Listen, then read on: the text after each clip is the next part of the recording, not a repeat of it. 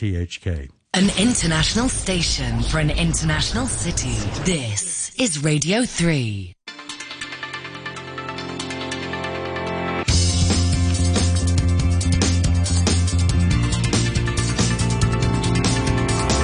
Money Talk. Good morning from me, Peter Lewis. It's 8:03 in Hong Kong on Monday the 28th of March. Markets around Asia are opening for a new week. This is Money Talk on Radio 3 with the latest business and finance headlines. China's National Health Commission reported on Sunday 5,550 new local COVID-19 cases. New infections in Shanghai continued to climb, and in a surprise U-turn, city officials in Shanghai announced that they'll hold separate lockdown and testing operations for the financial hub's east and west sides for 9 days starting today. The eastern part of the city, containing the Pudong Financial Hub, has started testing with the lockdown scheduled to conclude at 5 a.m. on Friday. The Shanghai Stock Exchange said yesterday it would work to maintain the steady operation of capital markets during this special virus control period. The exchange will also allow listed companies to delay filings of their quarterly or annual reports if they're affected by the pandemic restrictions.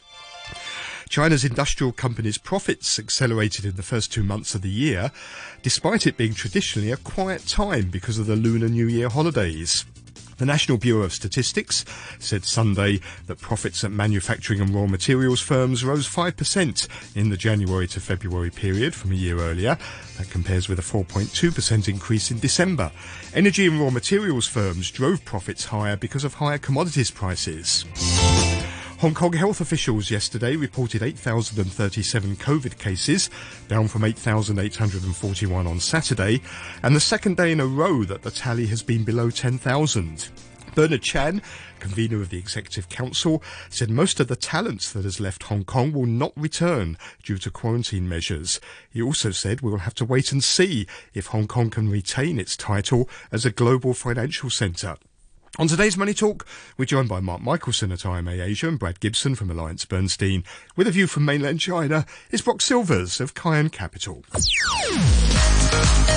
Money Talk on RTHK Radio 3. US stocks rose for the second consecutive week in their largest two-week gain since late 2020. The S&P 500 added 0.5% to 4,543, taking its gains over the last fortnight to 8.1%. And the S&P 500 is now 3.9% higher in March, more than erasing its losses since Russia invaded Ukraine late last month. The Dow Industrials rose 153 points to 34,861. The Nasdaq dropped 0.2% to 14,169, but saw a two-week rise of more than 10%. European equities ended the week slightly lower. The Pan-European Stock 600 index is down 0.2% on the week. London's FTSE 100, though, climbed 1.1% over the week. Hong Kong stocks closed sharply lower on Friday, with tech firms leading the losses. The Hang Seng Index sank 2.5%, or 541 points to 21,404, leaving it flat on the week. The tech index slumped 5%, dragged lower by a 5.3% fall for JD.com after it said it would spend 5.4 billion Hong Kong dollars to buy over 261 million new shares in JD Logistics to retain its 63.5% ownership. The Shanghai Composite dropped 1.2% to 3,212. In the commodities markets, Brent crude oil this morning is at $117.79 per barrel.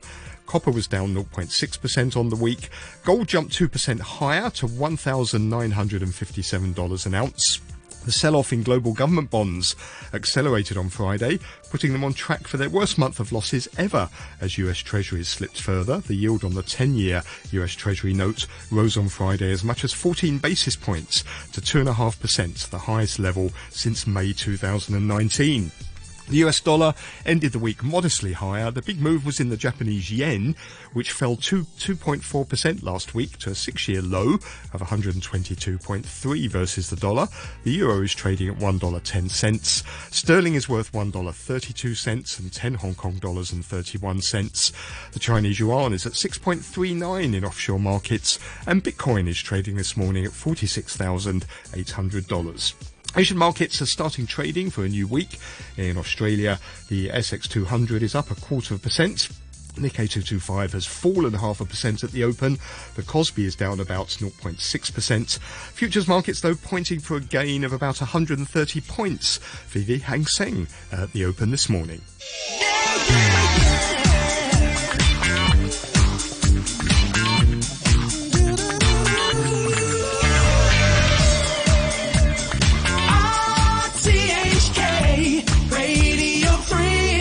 Time's 8:08.5. Let's welcome our guest. Sitting with me here in Broadcasting House this morning is Mark Michelson, Chairman of the Asia CEO Forum at IMA Asia. Morning, Mark. Good morning, Peter. And on the phone we have Brad Gibson, co-head of Asia Pacific Fixed Income at Alliance Bernstein. Morning to you, Brad. Hi there, Peter. Let's start in China. As we heard there, the lockdown now in Shanghai has started. Pudong is going to be locked down until 5 a.m. on Friday morning. The stock exchange, though, is going to continue to operate as best as it can. Mark, this is another blow, isn't it, for China's economy? What are your members saying about this? It is. I mean, they're worried. China was slowing down already, as we know, last year and early this year. And now, you know, especially those in Shanghai, we've held several meetings over Zoom the past week or so, and everybody in Shanghai is in isolation, either at home or in some other ways, and they're not sure what the end game is. There was a hope that Shanghai might be spared to some degree. Of course, that's what the city government was saying. Apparently, that's not going to happen. And it's a part of this zero COVID policy.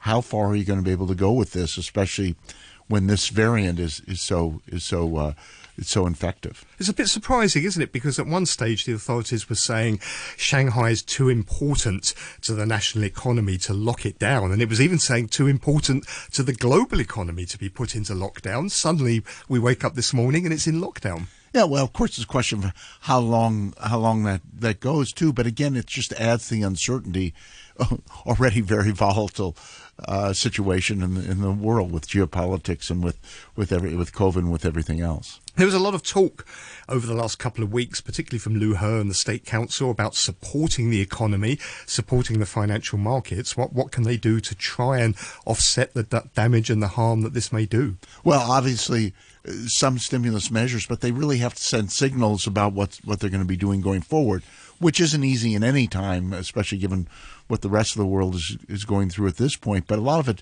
is revolving around COVID policy. And, you know, and it seems as if it's just going to be very hard to get a handle on COVID just because of the variant. It is infectious and it doesn't seem like it can be easily stopped. So you have to mitigate it in some ways. And so there may have to be a change, and let's see if they are able to do that. Brad, what's your thoughts on what this is going to do for the mainland economy? I agree with Mark. It's going to slow it down, and it's probably the PBOC is probably one of the only central banks in the world that can actually respond or is looking to respond to this slowing growth scenario. So we'll get further data with the PMIs out this week, but that might to do with the timing of further rate cuts and injections of liquidity. So the PBOC is likely to be cutting rates to try to prop up growth, whereas central banks everywhere else around the world are likely to be raising rates to try to contain inflation. So a completely different dynamic onshore in China versus the rest of the world. Is it going to put pressure, though, on the Chinese yuan and capital outflows? That's actually been somewhat surprising, and that might be partly why there's been sort of record outflows from China's bond markets in the last couple of months. Maybe not because people are necessarily worried about where rates are going. If anything, they're going to continue to head somewhat lower if the PBOC cuts rates. But it's the fact that whole interest rate differential between China and the rest of the world has narrowed to almost zero now, that the willingness to hold the renminbi at these levels is diminished. We had a report on Friday from the Institute of International Finance, and it said global investors have withdrawn money out of China on an unprecedented scale since Russia invaded Ukraine in late February, and the Chinese yuan's likely to face more pressure in coming months. The IMF report said outflows from China on the scale and intensity we're seeing are unprecedented, especially since we're not seeing similar outflows from the rest of emerging markets. Have you been seeing signs of that as well, those types of unprecedented outflows?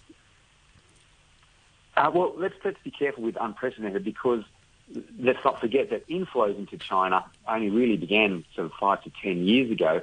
So this is probably the first time we've actually seen any sort of significant outflow. So yes, it's the largest outflow ever, but we just never had inflows to get the outflows. The outflows proven. But nevertheless, I would agree that we are seeing some flight out of the China bond market, and again, I think that's more to do with potential risks around the currency rather than the bonds. But again, unprecedented might be a bit of an exaggeration. We're just seeing a lot of inflows, and there is maybe some profit taking at these levels. Are there signs that people are changing the way they view China and the mainland economy? The IIF was sort of suggesting that might be what's happening in its report. Again, within the bond market itself, no, I would not think so. But certainly within the equity market and aspects of the credit market, I think there would be some investors who are looking at what's happening with sanctions in Russia, etc., and what's happening with fairly clumsy policy initiatives with respect to the property sector, the tech sector, and how much risk premium do you need to get to accept that level of regulatory lack of transparency. I think that's what investors are grappling with at the moment, investing into China, and that premium, I suspect, is going to have to get higher. Mark, are you sensing that maybe people are changing the way they look at China? The IIF was sort of suggesting that might be the reason why we're seeing these types of outflows. Sure, and and companies are thinking the same. Not all of them, obviously. It's very important for example, a lot of our members, the China market and so on.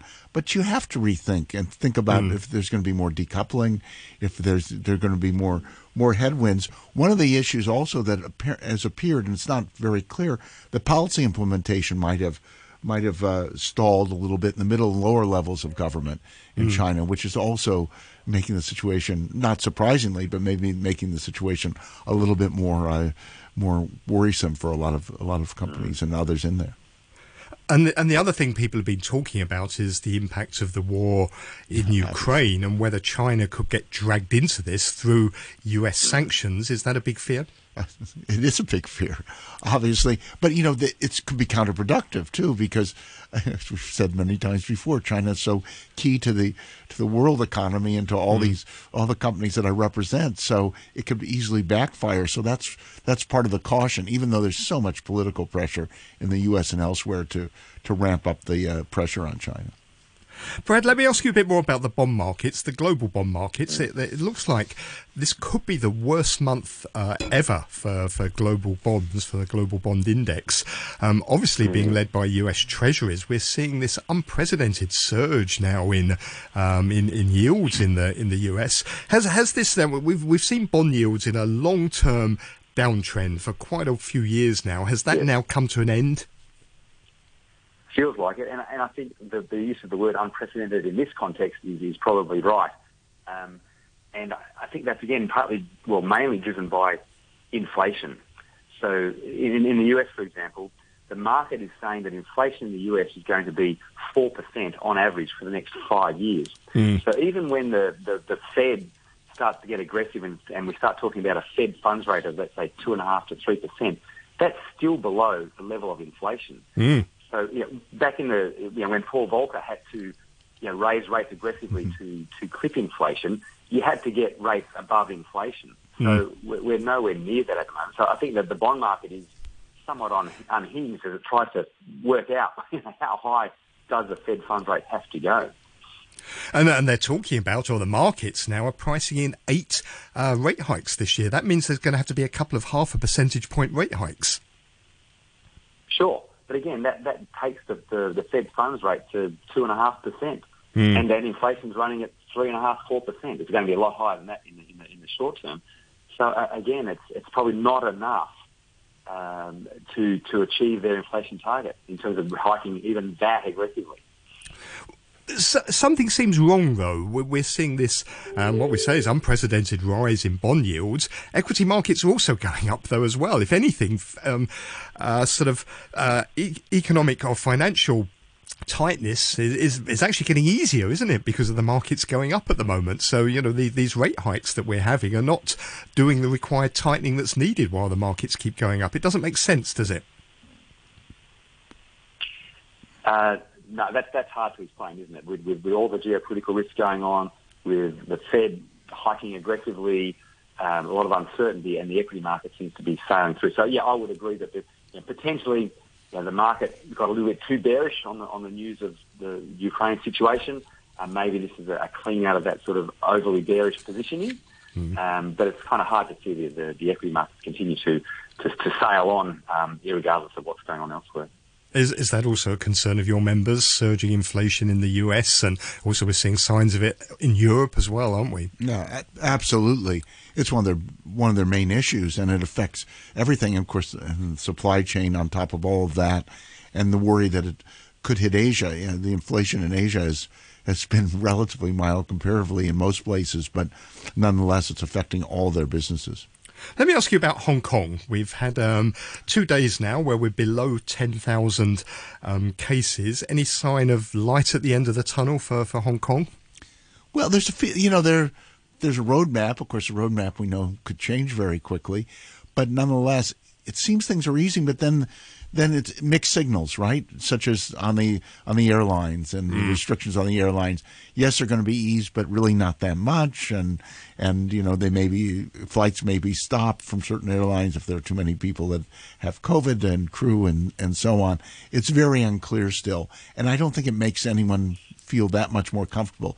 Yes, the signs are pointing in the right direction, and from a medical standpoint, from what doctors seem to tell us, it is pointing in the right direction at this point, but policy isn't following that completely, and it's partly because of the dynamic zero COVID approach. I want to use the word unprecedented again. There's been this unprecedented exodus of people, haven't there, from Hong Kong? That European Chamber of Commerce survey showed half of their members were either are leaving or planning to leave. And, you don't know in the end, but this mirrors what the AmCham survey said about a month ago, that was released about a month ago. It mirrors our group as well. And the change that's important, questions whether they come back or not. And some will come back, but in some cases, companies are not replacing the positions. The positions are disappearing in Hong Kong. It's not that they're going to Singapore. They've just restructured. And so 5 or 6 major companies that I could name have done that at this point. And so they're not coming back. Right? The problem is once you've made the decision to go and you've actually gone, a lot of things get set in motion, don't they, that are difficult to reverse. If you've got families, you put your kids into schools, and so you don't want to then suddenly reverse all of that. That's why this is a crucial period, because it's a period where families are making decisions about schooling going forward, so that's important. But also, they have to think about what they're going to be doing and whether they're going to come back. Those have moved temporarily to Singapore or somewhere else, then they have to think, well, is this going to be temporary or are we going to do something a little bit longer term? Brad, how do you see Hong Kong's situation at the moment? Yeah, I would agree. There's some concerns there, and that exodus is continuing. And let's not also forget that the Hong Kong dollar is pegged to the US dollar, and it also accepts or takes US interest rate policy. So we were talking about the Fed having to hike aggressively by 8 times this year, and that also means that borrowing rates in Hong Kong are going to be rising quite significantly this year as well. So again, maybe some of the underperformance of the equity market is not just this regulatory reforms, etc., but also the fact that sort of borrowing rates are going to be going up significantly in Hong Kong.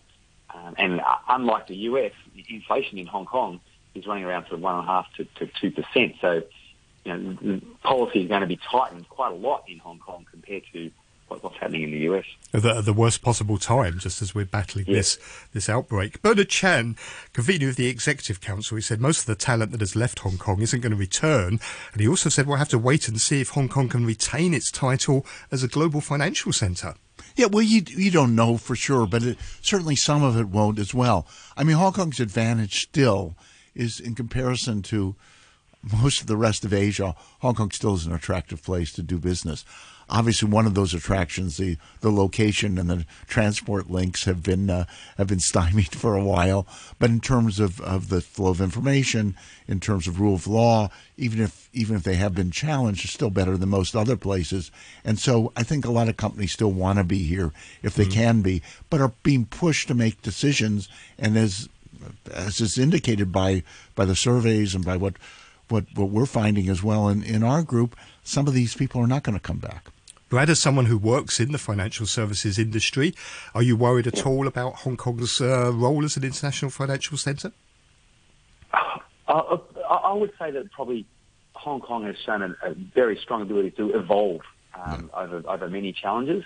So it could well be that the nature of Hong Kong's financial markets just changes, and it could be that a lot of the expats that were there are replaced by more sort of mainland focused sort of financial market participants. Let's not forget that Hong Kong is probably one of the gateways between that whole Greater Bay Area. So it wouldn't surprise me that in 5 years' time, Hong Kong has re-emerged, but it just looks somewhat different. It could still be a very vibrant part of sort of the financial fabric of Asia, for sure. I agree completely. Okay, well, thank you both very much. You heard there Brad Gibson, co-head of Asia Pacific Fixed Income at AllianceBernstein. Mark Michelson, who's chairman of the Asia CEO Forum at IMA Asia. You're listening to Money Talk on RTHK Radio 3. RTHK Radio 3. It's 8:24, and on the phone now is Brock Silvers, Chief Investment Officer at Cayenne Capital. Morning, Brock.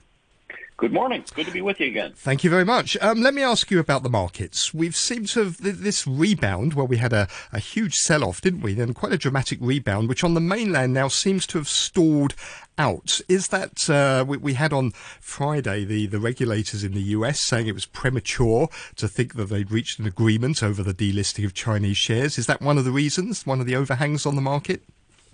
Well, look, I think what we're seeing is fairly predictable. The sell-off itself was probably pretty rational. There are real risks for Chinese equities right now. The economy's problematic. Zero COVID is an economic disaster. The real estate sector is insolvent. U.S. rates are rising. And this week, I think we'll see dozens of Hong Kong companies fail to report the real overrepresentation of mainland companies. Now, there are unquantifiable risks as well. The U.S.-Sino relationship is rocky at best. I do think we're at least on the path to USD listings, and the regulatory state has just created a mess. Now, while the sell-off was rational, I just thought the rebound was not. Liu He emerged and said Beijing would support markets, and nothing more. So prices rebounded, but nothing had changed. Now, markets are going to need specifics dealing with real issues, and I don't think Beijing has easy answers. And I just think what spurred the rebound really did nothing to reconvince investors that China is still worth the risk. And we've now got, of course, this lockdown in Shanghai, which has started this morning. What sort of impact is that going to have? Well, I mean, look, there's a real surge on the mainland, but in my view, COVID is going to prove to have been far less destructive than the reaction to it at this point. The lockdown in Shanghai is beyond anything that Hong Kong can imagine, and the economic impact on a wobbly economy struggling to regain some footing, I think, is going to be severe, and I think it will again have an impact on global supply chains. So, look, it is just not good news. So this 5.5% economic growth target, or around 5.5%, it's looking more and more unattainable, isn't it? It's a nice target, but I'm not optimistic for it. And what about outflows? We've been seeing quite a lot of outflows from the mainland, haven't we? There was this report from the Institute of International Finance describing it as people withdrawing money on an unprecedented scale. Have you been seeing signs of that? Yeah, I think it's undeniable, and it's a China phenomenon rather than an Asia or emerging markets phenomenon. But I just think it seems like a mistake to attribute it just to the most recent headlines on Ukraine. I think Ukraine may have been the spark behind this, but it's not the kindling. This is just the latest bit of bad news for Chinese markets, and it also highlights geopolitical risks for China. That could bring a Ukraine-like disaster to markets here. Now, that's not likely, but it is possible, and it's been highlighted. And I just think money managers are reacting to the totality of the environment and not just the latest news. And is that still another overhang over Chinese markets, the fear that China could get dragged into this and be hit with US sanctions? Yeah, I think it certainly could be. And look, there's a lot of geopolitical instability right now, contributed to in no small measure by a U.S. Administration that appears to be vacillating, if not weak. And we're not quite sure where that's going to go, and there are certainly some risks that could reach out and take a bite at China. Is there a level at which Chinese shares become cheap enough to be attractive to you in terms of maybe their premium to book value? I just don't think the problem with Chinese shares right now relates to valuation. On standard metrics, there are Chinese shares right now that do look very appealing and that do seem to be cheap. But the problems, I think, go beyond that. You have the known problems, and maybe I could get my arms around those, but it's these larger problems that speak to investability that give me pause. And I'm going to need to see some regulatory stability before I think before at least I can kind of readdress China as an investable market. Mm. And you mentioned earlier that quite a number of companies are going to fail to file their financials on time here in Hong Kong. The deadline's Thursday, which means that in effect they're going to get suspended, aren't they, until they do? This presumably is going to be a lot of the property companies. You would think that it's a lot of the property companies. I think the mainland contingent will be overrepresented in the non-filers. And what's the impact of that going to be on the Hong Kong market, if any?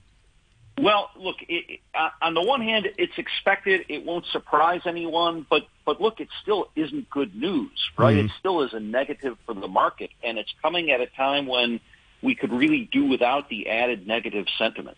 It sort of adds, doesn't it, to the concerns about transparency. You have, on the one hand, US regulators saying that they're not getting audit information from Chinese companies to meet their requirements. And then on the other hand, here in Hong Kong, where a lot of these companies are presumably going to flee to, they can't file their financials on time either, and end up being suspended. It's not a good feel, is it, for Chinese shares?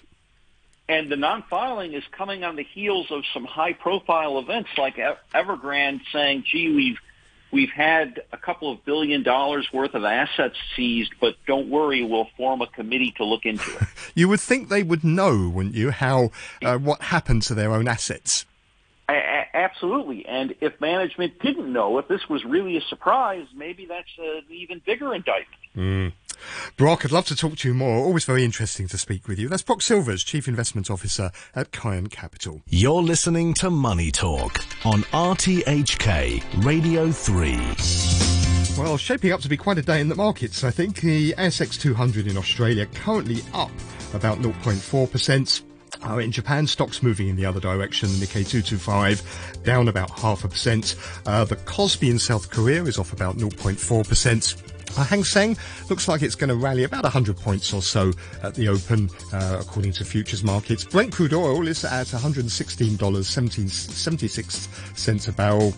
Gold right now trading at $1,955 an ounce. The news is coming up next, followed by COVID updates with Jim Gould and Mike Rouse. The weather forecast, cloudy and showers, a few squally thunderstorms, cool in the morning, maximum temperature around 19 degrees during the day.